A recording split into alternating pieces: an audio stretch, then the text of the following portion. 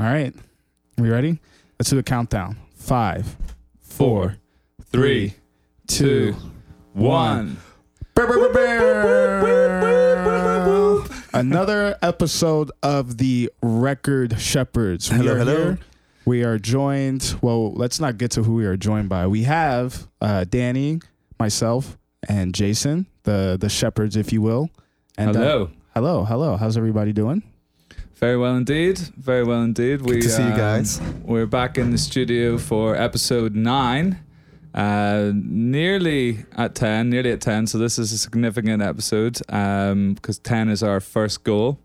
And it's still the summer in New York City. It is hot outside, and we've decided to turn off the AC in the studio for the first time in the summer. So could be a hot little episode, this one. Spicy. We'll Spicy. Exciting. So for those of you watching on YouTube, and please do go and follow us, subscribe on YouTube, you will see that once again we have a new face on the couch. She's waving. And today on the episode we are joined by A&R publisher Emmy Horikawa. Welcome, Emmy. Thank you. Very nice to be here. I'm very jealous of your crisscross on the couch. Something I should do. Is that something you work on? It's something you do when you have short legs. Oh. Yeah. Yeah. Very comfortable. Yeah. My flexibility is absolutely awful. I've been watching some of these episodes back, and like me just trying to get comfortable on this couch is it's an ongoing struggle. So I think maybe we'll do a segment of the show. We'll start doing yoga together. That helps. Yeah, who's that? Yeah. Who's that YouTube yoga lady? oh, there must be loads of I them. forget what her. No, yeah, but there's a specific. there's a woman. Yeah, yoga with Jessica or something. So forgive me if that's not. Something, Yeah. We gotta have her on the couch. Certainly get her in the corner. I could do with that, honestly. A bit of yoga and meditation. We need to get into the Zen before we jump into these Record Shepherd podcasts. So I'm all for that. We can look into that, Tim. Yeah. How was your weekend, Emmy? It was nice. Yeah. What did I do? Oh, I saw Thor this weekend. I really enjoyed that. You're the first one I've heard say that. Everyone has been destroying that Really? movie. I thought it was great. I thought it had all the elements of like what was great about the last one. It was funny. There was action. Right. I enjoyed it. So the feedback that I've heard, not to make this a Marvel review episode, was that a lot of people have said since Endgame, they've sort of been lost in terms of like where they're going with Marvel. There's no real like thing building up to it. So the movies haven't been, except for Shang-Chi. I heard that one was amazing. I've seen it. It was amazing, but.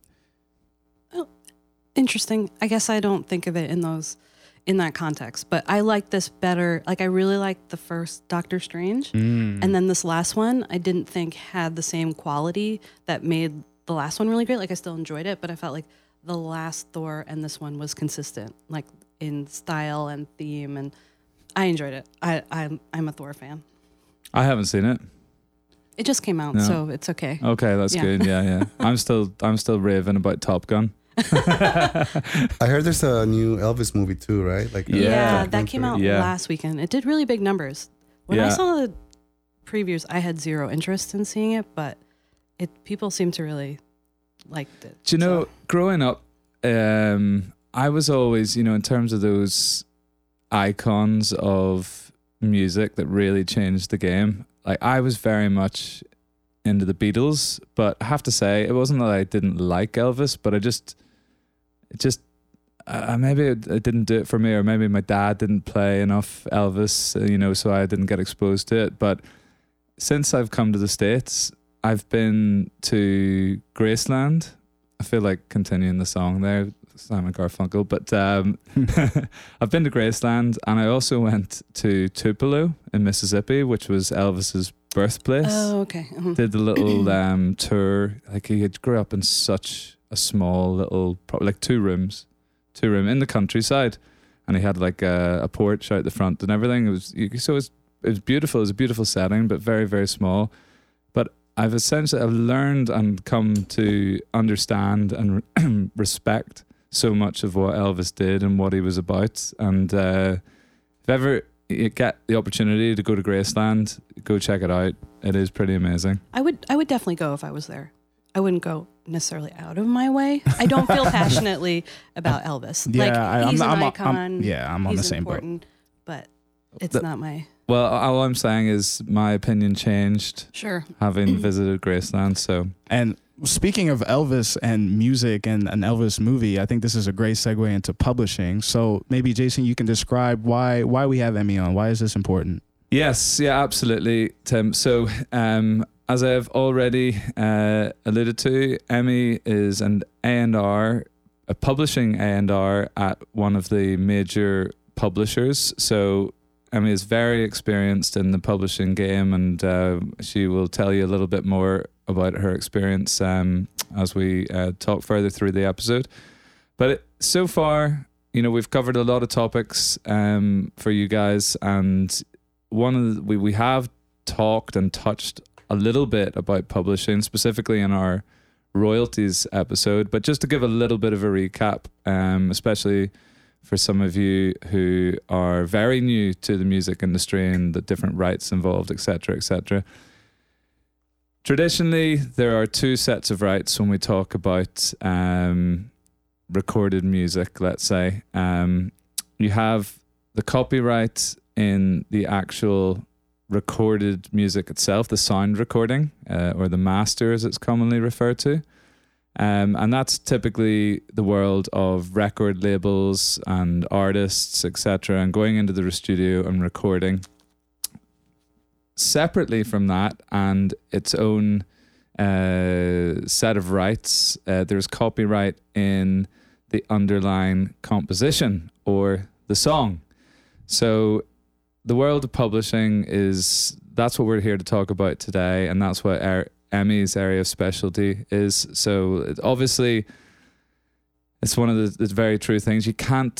There is no record industry without the publishing industry. There is no record industry without the songwriters and the people who are actually composing the music, and everything from the pop songs and the rock songs that we listen to, hip hop, right the way through to composing for scores of films, etc., etc. So the genesis of music starts with the songwriting, and they are so important to the industry. And I think, like most of us, and I say us because I have written songs in my previous life as a budding musician, but that's where it comes from. That the music comes from within, and when we're sitting down and we're getting together and we have this dream to express music and write songs, that's the crux of it before you even go into the studio. So it's we're honored to have someone of Emmy's experience and caliber with us, and she's probably too modest to say so I will let you know that Emmy's clients include Tool, Korn, Ghost, Rise Against, and many, many more of bands. I think fair to say you have a personal, a slant towards that sort of rock genre, because that is your area of interest. Yes, I primarily work with artists and producers who write. So in the rock space. In the rock space. But I think separately that, we have to bear this in mind, that a lot of what we're talking about today, as Emmy says, is actually artists who write their own music, etc. But this also applies to songwriters who have no ambitions to be artists. They're purely songwriters, and they, don't necessarily perform their songs, etc. So all of this sort of will ring true. That's a great intro, Jason. I think we can start with maybe the first question for Emmy. Just based off of that, can you maybe educate us on what the difference is between an A&R on the publishing side? Like, what is an A&R, and maybe the difference between like an A&R on the publishing side versus the recording side? Mm-hmm. What does A&R even stand for? Yeah. A&R stands for Artist and Repertoire. I don't know like the history of where that name came from, but basically it's like a talent scout. At the company that I work with, we don't even necessarily call it A&R, we call it creative, but it's, the department where we work with songwriters, artists, producers, and create creative opportunities.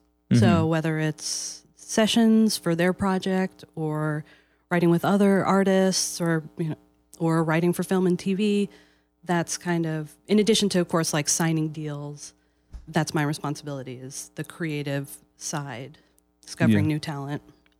What would you say, like, based off of that, the percentage of, I think it's important, that breakdown, because I feel like a lot of people, when they think about A&R, it's just scouting, right?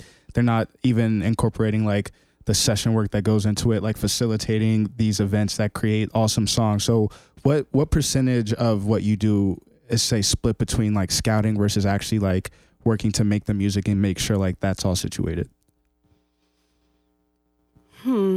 Percentage is hard to say, but I guess... To the nearest decimal point. 33.33. No.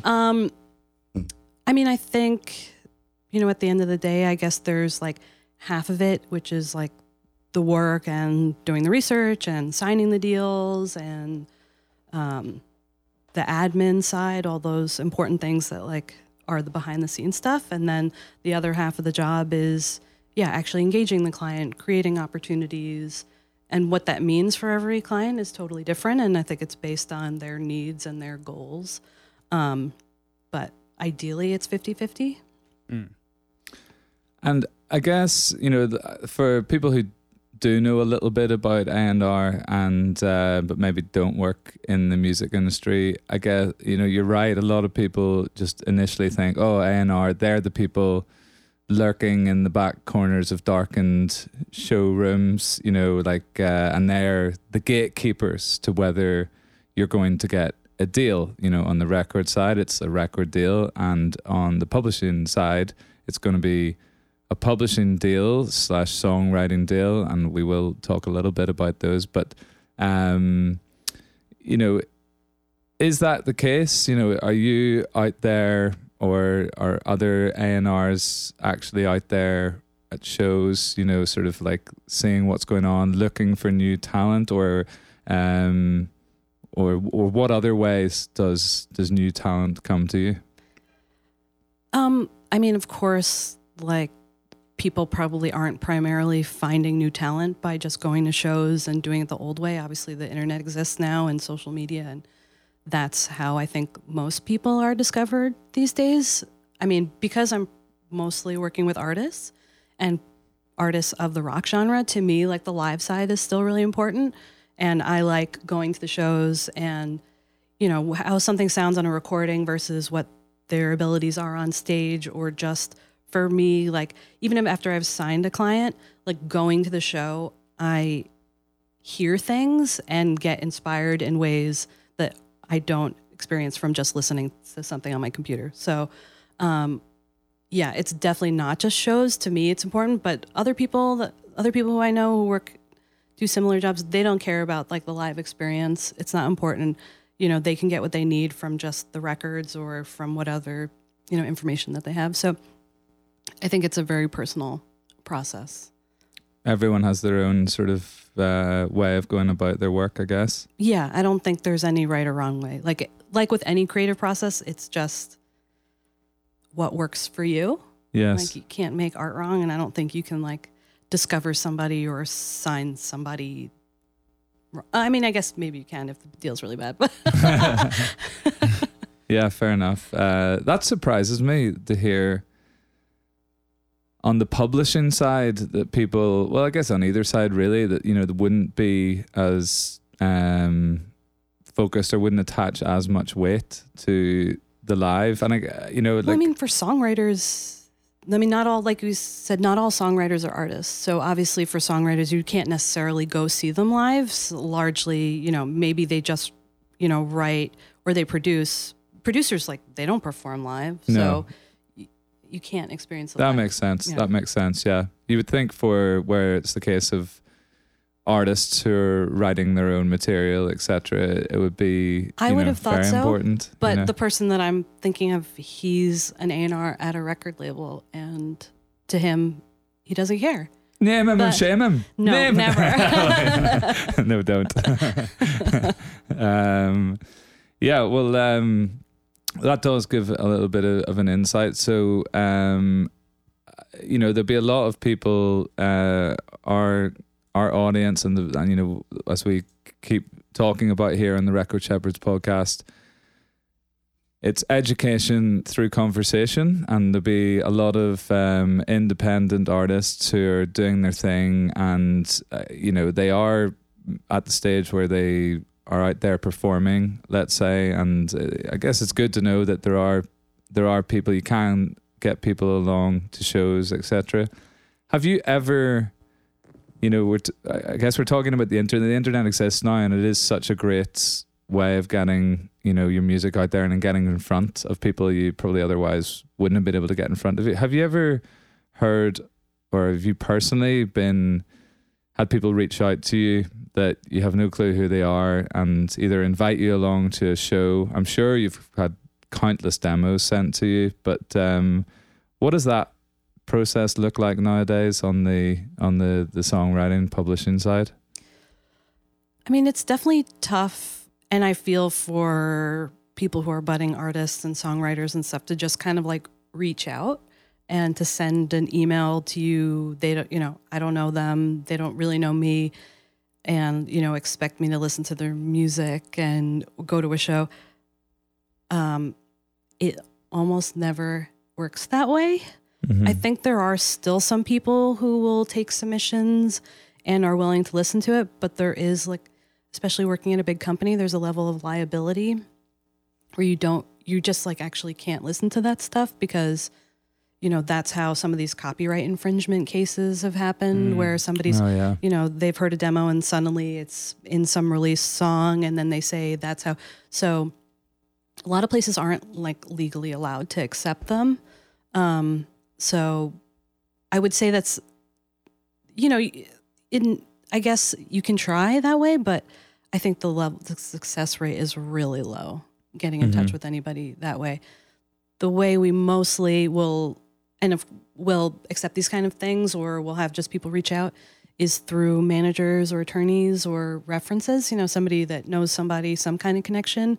So you kind of have somebody to vouch for it. And of course, how you reach out to find a manager or an attorney or whatever, that's, I don't know. Maybe they're more willing to just listen to random demos that just appear in their inbox, but don't do a lot of that. No, yeah, fair enough. It makes total sense, and it's a good point you raise about the copyright infringement. Like, as the demos, the actual, where was the opportunity for this music to be heard, and that is indeed something that people have to be mindful of these days. So it makes total sense. Yeah. So I'm wondering, maybe if we can transition a bit to like the actual deals that you help negotiate, or you're helping artists and the publisher through. What are, as an artist, when I'm approached by a publisher or when I'm in negotiation with a publisher, what are the types of deals that I could expect to be represented to me? I mean, I'm primarily dealing with co-pub or admin deals, but there are definitely different types of deals. And in Nashville or in the UK or like in Japan, most publishing deals are single song deals, which I think is more common in Europe, but like you don't really see that very much here. In Nashville, they do different kinds of deals where terms are only 1 year, and it's somebody was telling me it's like a full co-pub where you actually are giving 100% of the copyright for a limited term, as opposed to when I do a deal with a co-pub deal, it's a 50% copyright transfer. So we're not taking the writer's share. We're not taking, we're only taking our piece of the publisher share. So like I said, like it's different, I guess in city to city, or like, the types of genres or artists or writers that you're working with, but I'm primarily doing like relatively straightforward co-pub or admin deals. Yeah. And let me just shed a little bit of light there for a lot of viewers who are brand new to publishing. A co-publishing deal is very common in the United States, and it's essentially an arrangement where a songwriter will sign a deal with a music publisher like the one that Emmy works for, and that usually it will be in return for advances of royalties. So you're getting a lump sum of advances up front. You in return are agreeing to write exclusively for that company, for that music publisher. So any songs that you write during the term of that agreement will be administered, and not just administered, but co-owned. That's why it's a co-publishing deal. You're typically giving 50% of the ownership of those songs to the publisher, often for the life of copyright. I don't think anymore. Not anymore. Yeah, that's anymore. been changed. Okay.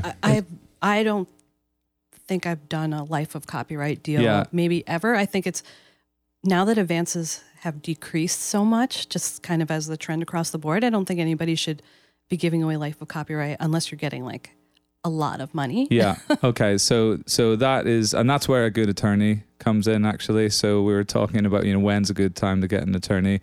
When it comes to negotiating agreements, we said, that are going to have a profound impact on your career. That's the sort of thing a good attorney will do for you. But traditionally, it was for the life of copyright. But more recently, that has come down to, and the number of years that that the publisher will be administering your works exclusively varies. But that typically what we're talking about, they will. Well, actually, that's actually a good point, because it does bring us on to the other type of agreement, which is very common, which is an publishing administration agreement. What I guess the question I want to ask, tell us a little bit about what does a publisher actually do for a songwriter? What benefit is there to signing up with a publisher? Be it a co-publishing agreement or an administration agreement. So all publishers offer intellectual property management, so administering the copyright. So the song that you write, the most important thing is the registrations, making sure that your copyright is registered around the world, because basically publishing, right, like in any situation that music is used or, paid for, any scenario, publishing is involved. So whether you play live, whether it's on the radio, if it's streaming, if it's a ringtone, if somebody bought your CD, publishing's involved. So there's a lot of different income types, and the rules for publishing the rule for copyrights differs from country to country. So it's our job to know all those rules and to make sure that if your music is out there being used, that people know how to pay you. So that's kind of like the baseline services that all publishers will offer. That's really what publishing is. The additional stuff that somebody like myself brings to a deal is the creative services.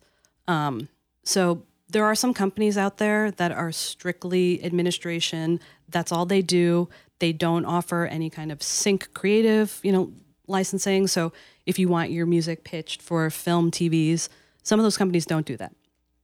Even if you got a sync request in and you needed somebody to negotiate it, even though they're administering your copyright, they won't do that. You'll have to handle all those negotiations directly.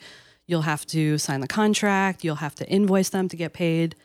With a big publisher, or a full publisher like myself or one of the majors or whatever, we do all those things for you. So you basically don't need to do anything except deliver us your songs. So the splits, the audio, all that stuff. You deliver the assets, and then we take care of everything else.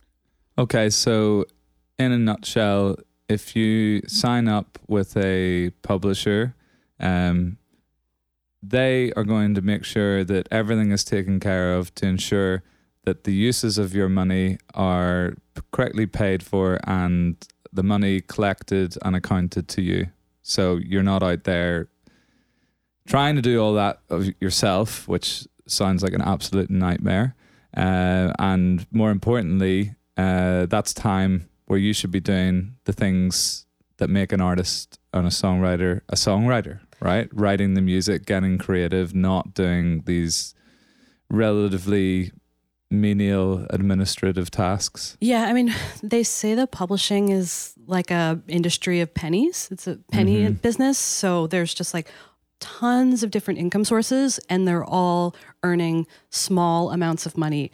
And when it comes together, then it ends up being something significant, but you have to go and collect it from all these different sources. And it's not necessarily straightforward. And that's where the expertise of a publisher really, adds a lot of value. So with the publishers, if they're sort of incentivized to, make sure your music is used as much as possible because they're giving you the advance, and they're also like a co-publisher, right, of whatever music that you write. So that it sort of behooves them to try to find, whatever situations they can to make sure that song is profitable. Yeah, and just to expand on that, that's one thing I didn't say. Like, this is a very important point on a co-publishing deal or an administration deal. Regardless of whether or not you are being paid an advance, and as we've discussed on previous episodes, an advance is just an upfront payment of your royalties which have not yet been earned. But of course, the hope is that your songs, or on the recorded music side, your tracks do earn that money, which the publisher or record label will collect. And then, as per your agreement, it's been agreed that you will be paid a royalty. So it's not 100% of the money, of course, because the publisher or the record label will take their percentage, and that's how they make their money. That's how they, make bank. But the rest of that goes to you. And Emmy, let's talk about, a typical administration agreement. Like what sort of a percentage is the publisher taking, and what sort of a percentage is going to the songwriter, for example? I mean, I don't know if I can say specific rates, but I guess it's typically lower, right? The percentage. Yeah, with an admin deal, you're usually, as a songwriter, getting the vast majority. Yeah, I think I'll go out on a limb to say that, because I think it's standard across the board, but anywhere between 10 to 20 to 25% is going to the publishing administrator, and then the rest is yours. And that does depend on the different income streams. And just as a brief refresher, we talked about this. If you're not familiar with this, go back and check our episode out about royalties. But primarily when we're talking about publishing royalties, we're talking about mechanical royalties, which are the royalties paid every time there is a mechanical reproduction of your song. I guess the easiest thing to think about is printing of a CD, right? It's a mechanical process. You're copying that song for every CD you print. So there's a mechanical royalty that is due to the songwriter and their publishing representative. Then there are performance royalties when the song is performed in public, be it that the radio, even at a restaurant, or of course live shows. And then the third big type of publishing income is synchronization license income, which Emmy has already talked a little bit about. That, for example, is if someone wants to synchronize your song to visual or still images, the best example is putting your music into a television program or a film. So, those are the main types of income that are out there. But it also, as Emma just said, it is a pennies business, and there are actually many, many different types of income streams for the publishing. So it's complex, and there are companies set up specifically to do a lot of this for you and the administration side. So your royalty rates will vary depending on what type of income stream it is. But I think it's fair to say there are deals out there where they talk about the headline rate being a 90-10, 90 in favor of the songwriter, or an 80-20, or what the case may be. So, Emmy, let me ask you, when artists or songwriters are approaching you for these deals, do they typically know what type of deal they want already, or is there like a coaching that's you're sort of doing to say, oh, well, maybe if you guys aren't ready for the commitment of a co-pub, let's, start with an admin, and then, if there's options in the future, we can talk about that. Like, are you coaching them, or are they sort of, especially with the bigger bands you work with, no, we're interested in a co-pub? I mean, there's definitely a lot of coaching. I think a lot of people don't necessarily know what kind of deal they'd like to get into. But some people who have experience or well-established artists, maybe they already know they've done co-pub deals in the past. They don't really see the need to give up ownership because they're very self-contained and maybe a publisher isn't going to add that much extra creative value. So they just want to do an admin deal. I mean, I would say what people prefer, it's really a very personal thing. I think it's just kind of what you're looking for in a deal, whether it's, some people think that if you do a co-pub deal that you will get more services. And for me, I don't think that's personally true, but I think traditionally that has been the case. But yeah, I want to do the kind of deal that the client is comfortable doing. I'm not interested in pressuring anybody into a certain kind of deal because it makes the company more money or that's never a good situation. So in terms of artists on the roster, is every artist or every songwriter getting the same amount of attention when it comes to facilitating the syncs or creating opportunities to exploit the songs that they're writing? I mean, is everybody no, I think it's impossible to give everybody the same amount of attention. It really, and the attention varies because maybe some people don't need that much attention because it's very low maintenance and they deliver things and, they just, I don't know, there, of course, some artists or whatever, or songwriters, they need more attention because they're more active. And because they want us to be more involved. So we're setting up sessions. Other people, they just write their songs and deliver to us and we register them and then try and help market them. But they don't need, we're not setting up sessions all the time. So we're not talking all the time. So they're getting less attention in that regard. Well, look, I think that's a really useful backdrop of, what a publisher does, the different types of deals that are available, and even just knowing that as a budding songwriter or a budding artist who writes their own songs, there is a different type of deal out there other than a record deal, and often that's useful for the purposes of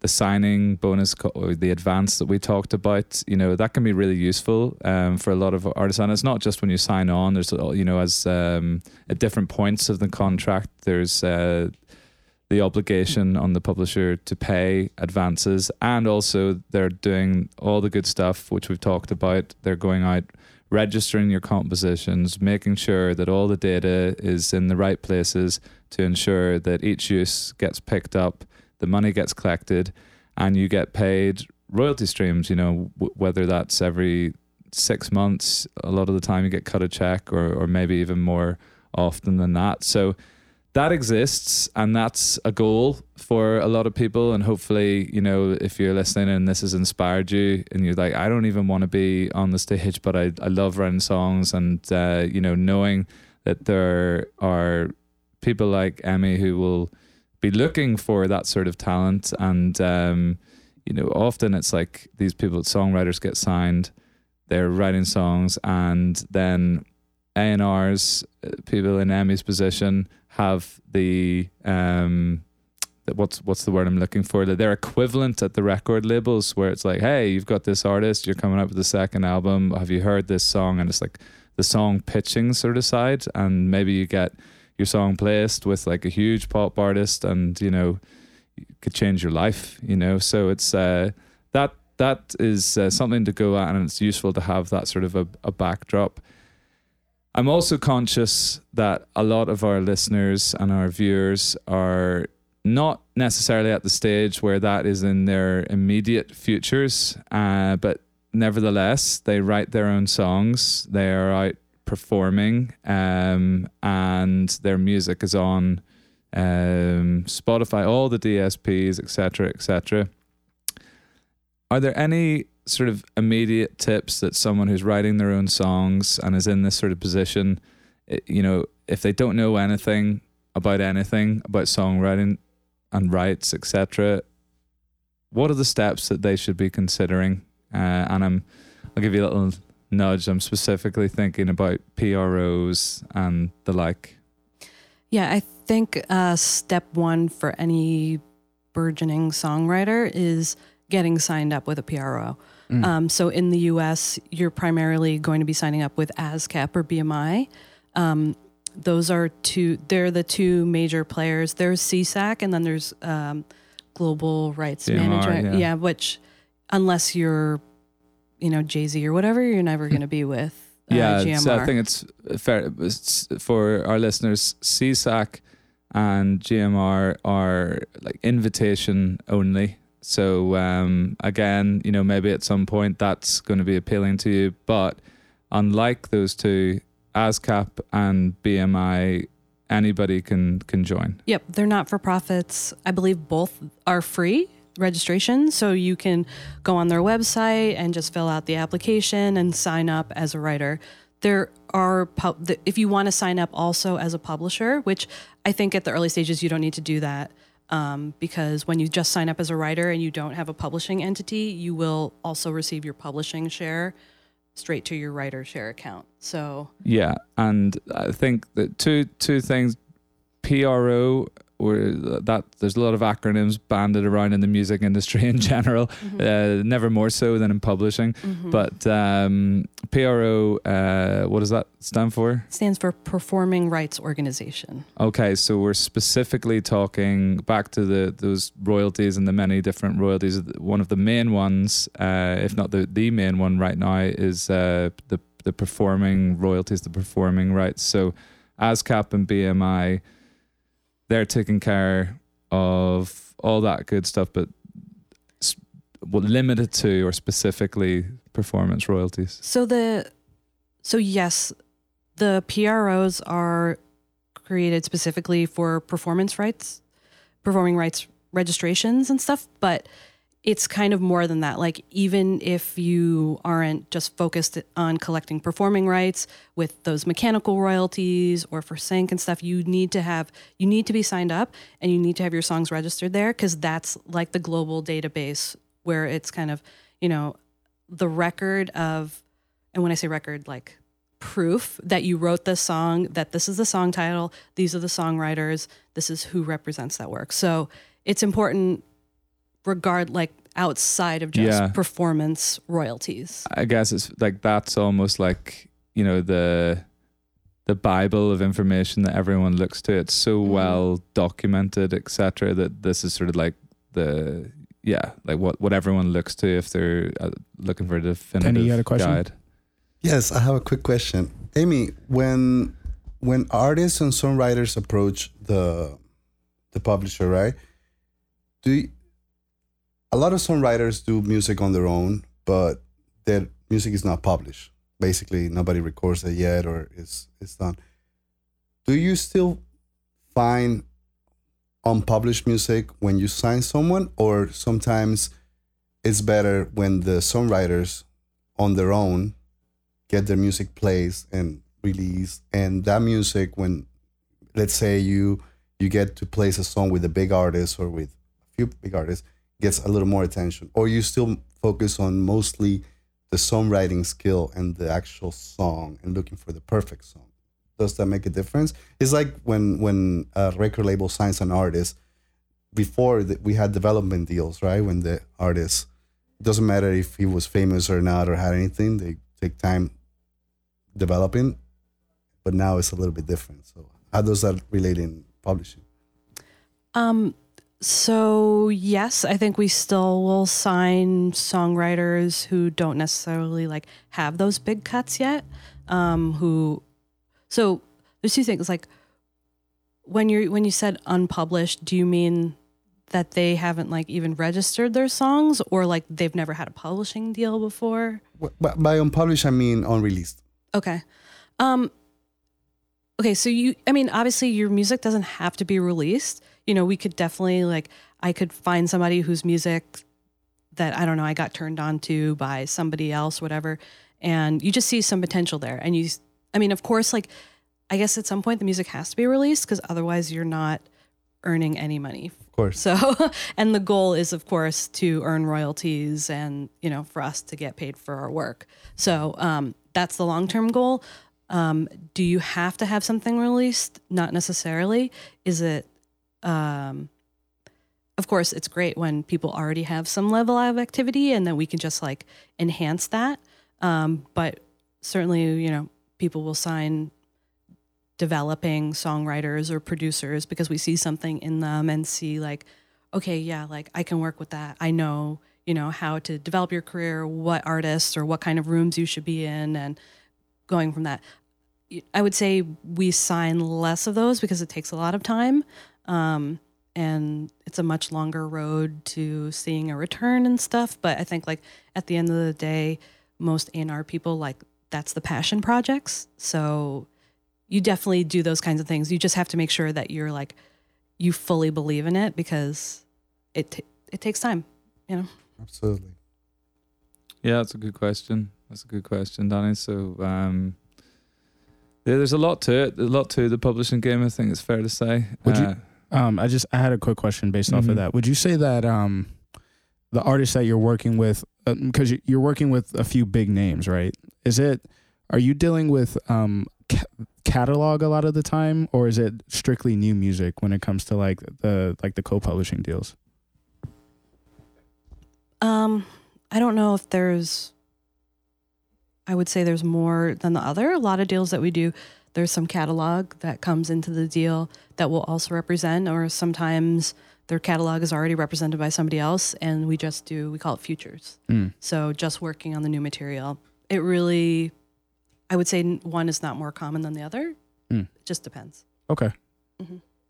So in terms of one thing I wanted to talk about too was like facilitating the writing of a song and sort of the role that you play in that. So like things like writing camps and things like that. And you know, you had talked before and said that, you know, some writers / artists need maybe more attention than others. But do you have like a network that you tap into when it comes to like writing camps? Like how does that happen? I guess it really depends on like the focus of the camp.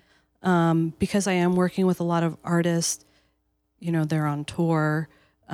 So it depends on people's schedules, but I think all opportunities, the most important thing is like what it needs creatively.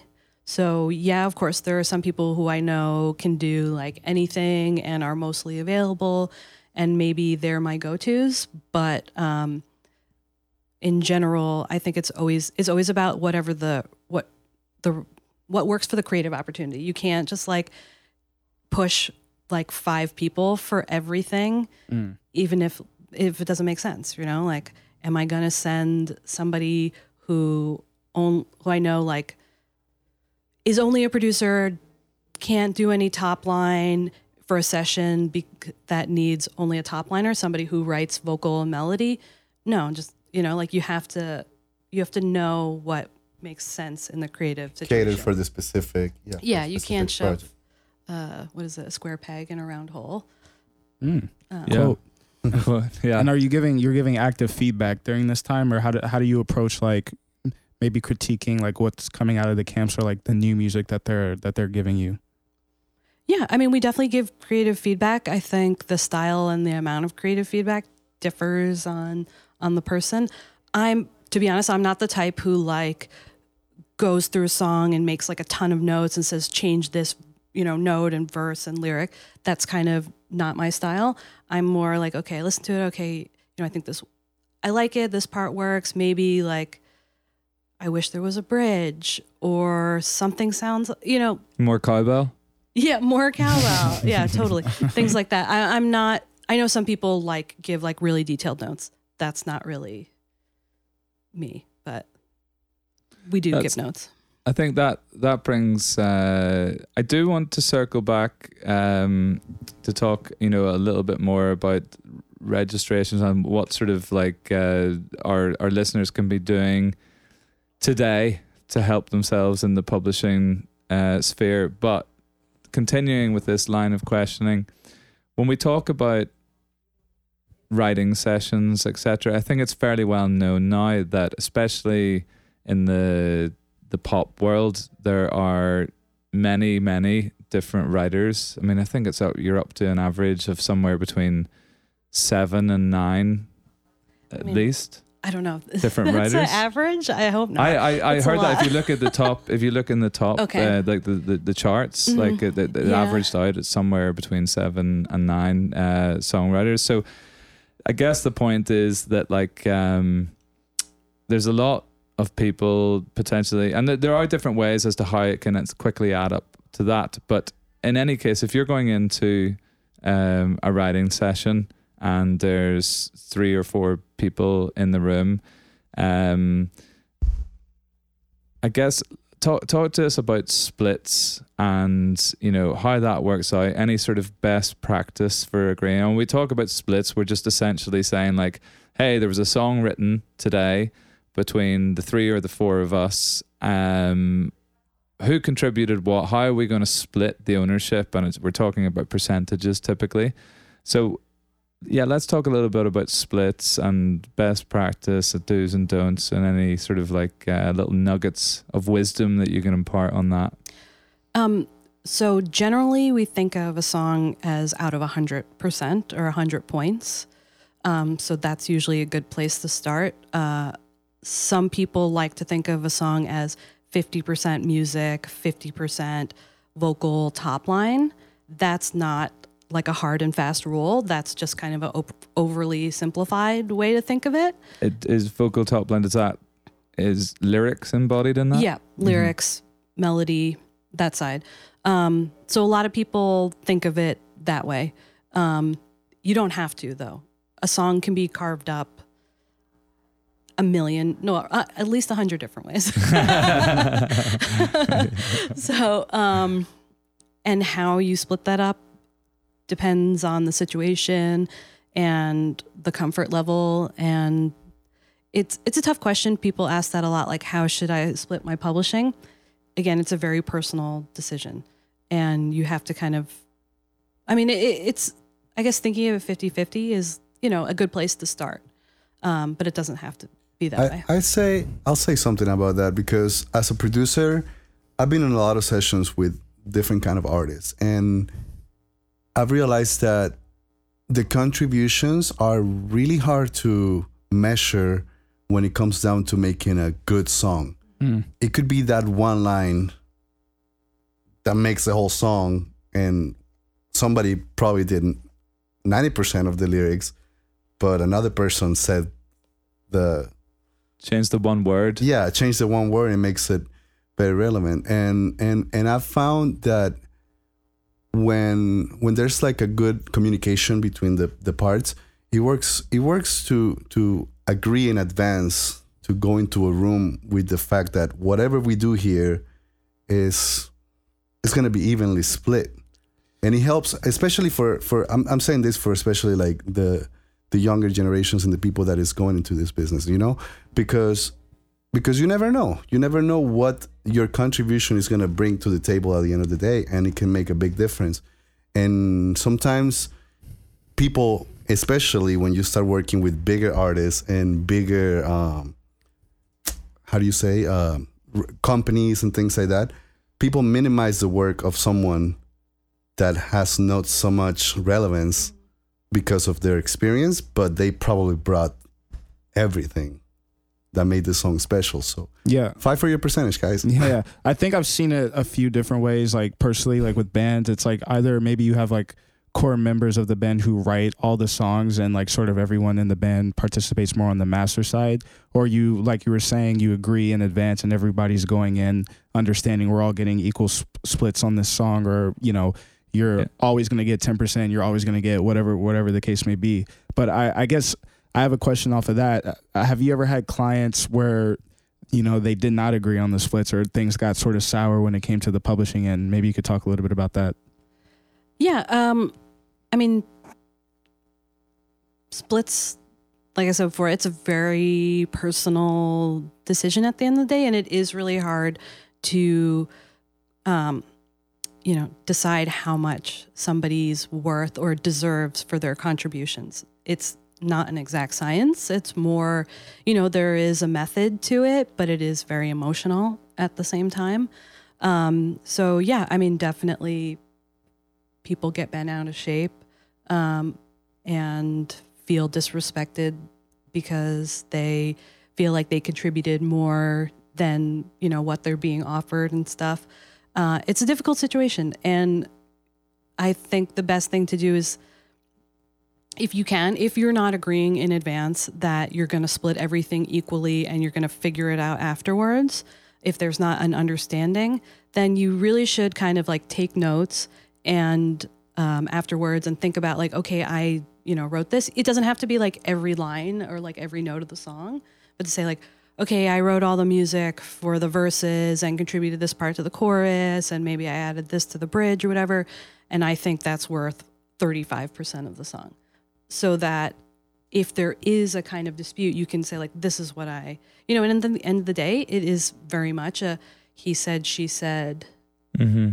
That's just kind of the nature of it. But having some backup or proof that you can, you know, say what you contributed, but it's a negotiation at the end of the day. So if you don't agree, if everybody doesn't agree, then it causes what we call a conflict. And that has ramifications on how royalties are collected. Basically, like the process just freezes. Or if the song doesn't get registered because you can't agree to who, you know, wrote what. Yeah, so that's a good point. And a negotiation is just that. It's a negotiation. You have to be flexible, and in what's the thing about a good negotiation is, you know, everyone's happy.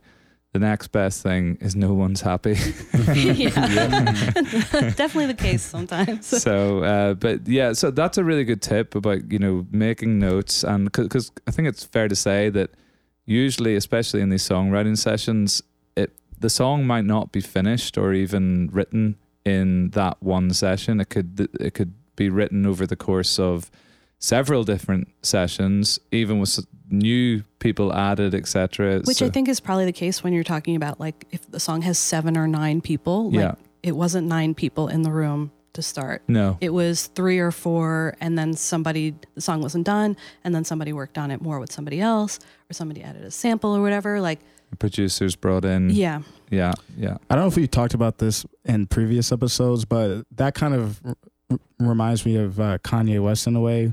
Regardless of what you think about him personally, I think he's infamous for, like, you know, being generous with his splits. So like if you brought everybody their drinks during a session, he'll give you like 1% or something like that.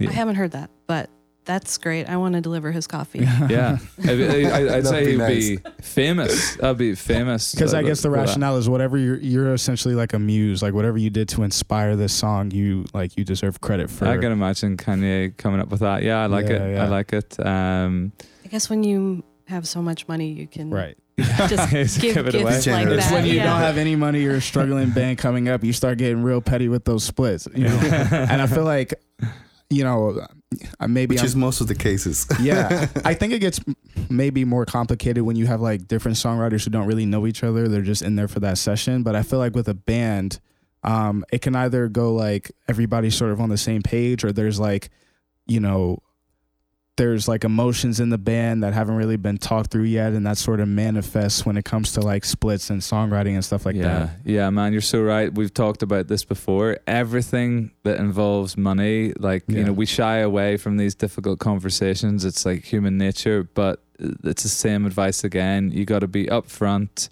You got to address it head on, and you got to have these awkward conversations, because everyone, you know, there is no set formula and people have different approaches. And if you are the only songwriter in the band and you're coming, like, that's a good example, and you're coming with the thing mostly baked, you know, you can just imagine that you feel like you've got a fairly good case that 100% of the publishing royalties should be coming to you. However, you know, it's that old thing. You need the band.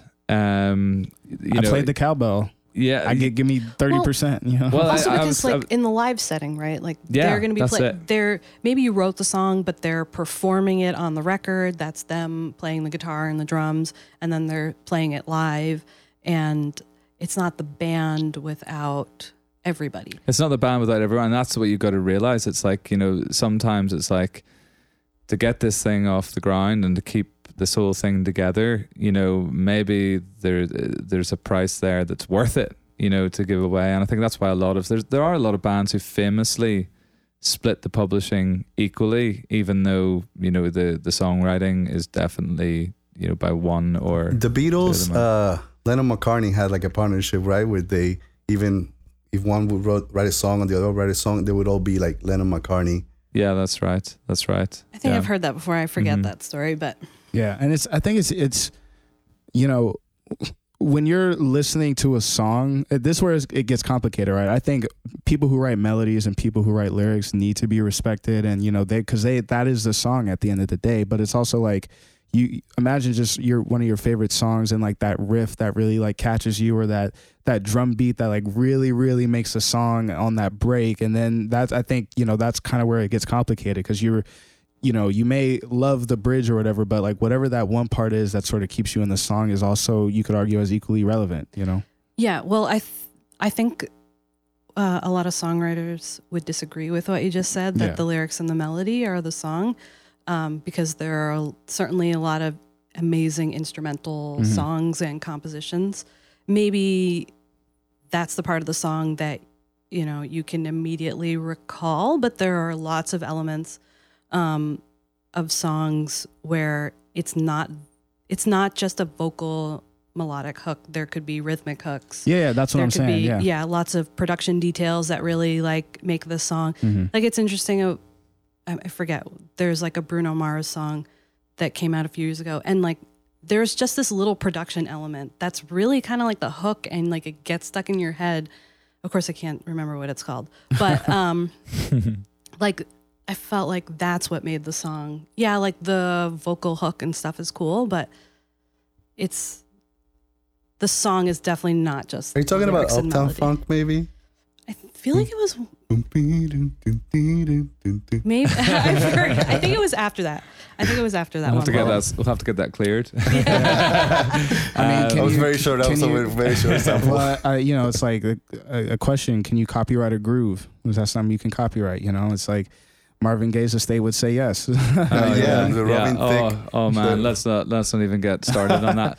But look, I'm conscious of the time. I feel like we could talk for another hour here at least. So it's super grateful and for your time. Very generous. One more round of applause. Come in. But before I want to. I want to circle back to the sort of things that I did promise the listeners I would do this. So sign up with the PRO, be it ASCAP or BMI. I think it's fair to say that or whatever your local society it's a personal choice. Okay, so we've lost the video, but that actually means we can continue with the audio without so much of a rush. So, but yeah, whoever your local society is, it's ASCAP or BMI in the States. But if you're in the UK, it's going to be PRS. And there's wherever you are, your local territory will have one. Most other countries don't have like choices. There's generally just one. Yeah. And that's going to take care of the performance royalty side of things. I know specifically there's a tip, and not a lot of people do this, but if they're performing live, no matter what level, and they're performing at venues across the city that they're in, anything they should do before or after they've played? Yep. So at least in the States, and I'm not sure if all the international PROs have the same setup, but there are ASCAP on stage and BMI live. And that's after you've registered your songs. Like, you're signed up with those societies, you've registered your copyrights. Then anytime you play a show, or let's say if you're a songwriter and some other artist has performed your song live, you then go ahead and register the show and the set list so that the PRO can pay you the live performance income on that, because they know those songs were actually performed. Otherwise, if you don't do things like that, the societies don't necessarily know who played those shows or what songs were played. And then there's this whole like black box income stuff, which is a whole nother story, but yep, you as a songwriter need to go ahead and make these registrations, because actually, even if you have a publisher, unless your tour or your performances are in the top 200 or 300 tours of the year, the publishers cannot make these registrations for you. We can only collect, or we can only register set lists for those top earning tours, as opposed, and this is just the US. Outside of the US, it's different. But in the US, if you're just like playing a local club, you're doing club shows, like that kind of stuff, you, the songwriter, need to go on and make the registrations yourself. That is a top tip, because that is money back in your pocket. And it can be, you know, it's like, as we say, it's a pennies game, but all this money adds up over time. So you're entitled to it. Make your registrations. Most songwriters call it mailbox money. Love that. Love the mailbox money. Mailbox money means like you get a check every 4 to 6 months for a couple $100 or a couple $1,000 or whatever. And I don't know, you buy Christmas presents or whatever. Like, it's maybe not paying your bills, but you look forward to getting that. You know? Yeah. So that's definitely something you should be doing. And then this would be a topic we could talk at length about. Unfortunately, we're not going to be able to do it in this episode. However, the mechanical royalties, okay, like in the digital era and with the Music Modernization Act that's just been passed and has now come into force, we have the Mechanical Licensing Collective. I think it's fair to say that everyone should go out and register with Mechanical Licensing Collective. I think it's just www.themlc.com. Yes. That once you're already set up with a PRO and you made registrations and stuff, then also sign up with the MLC.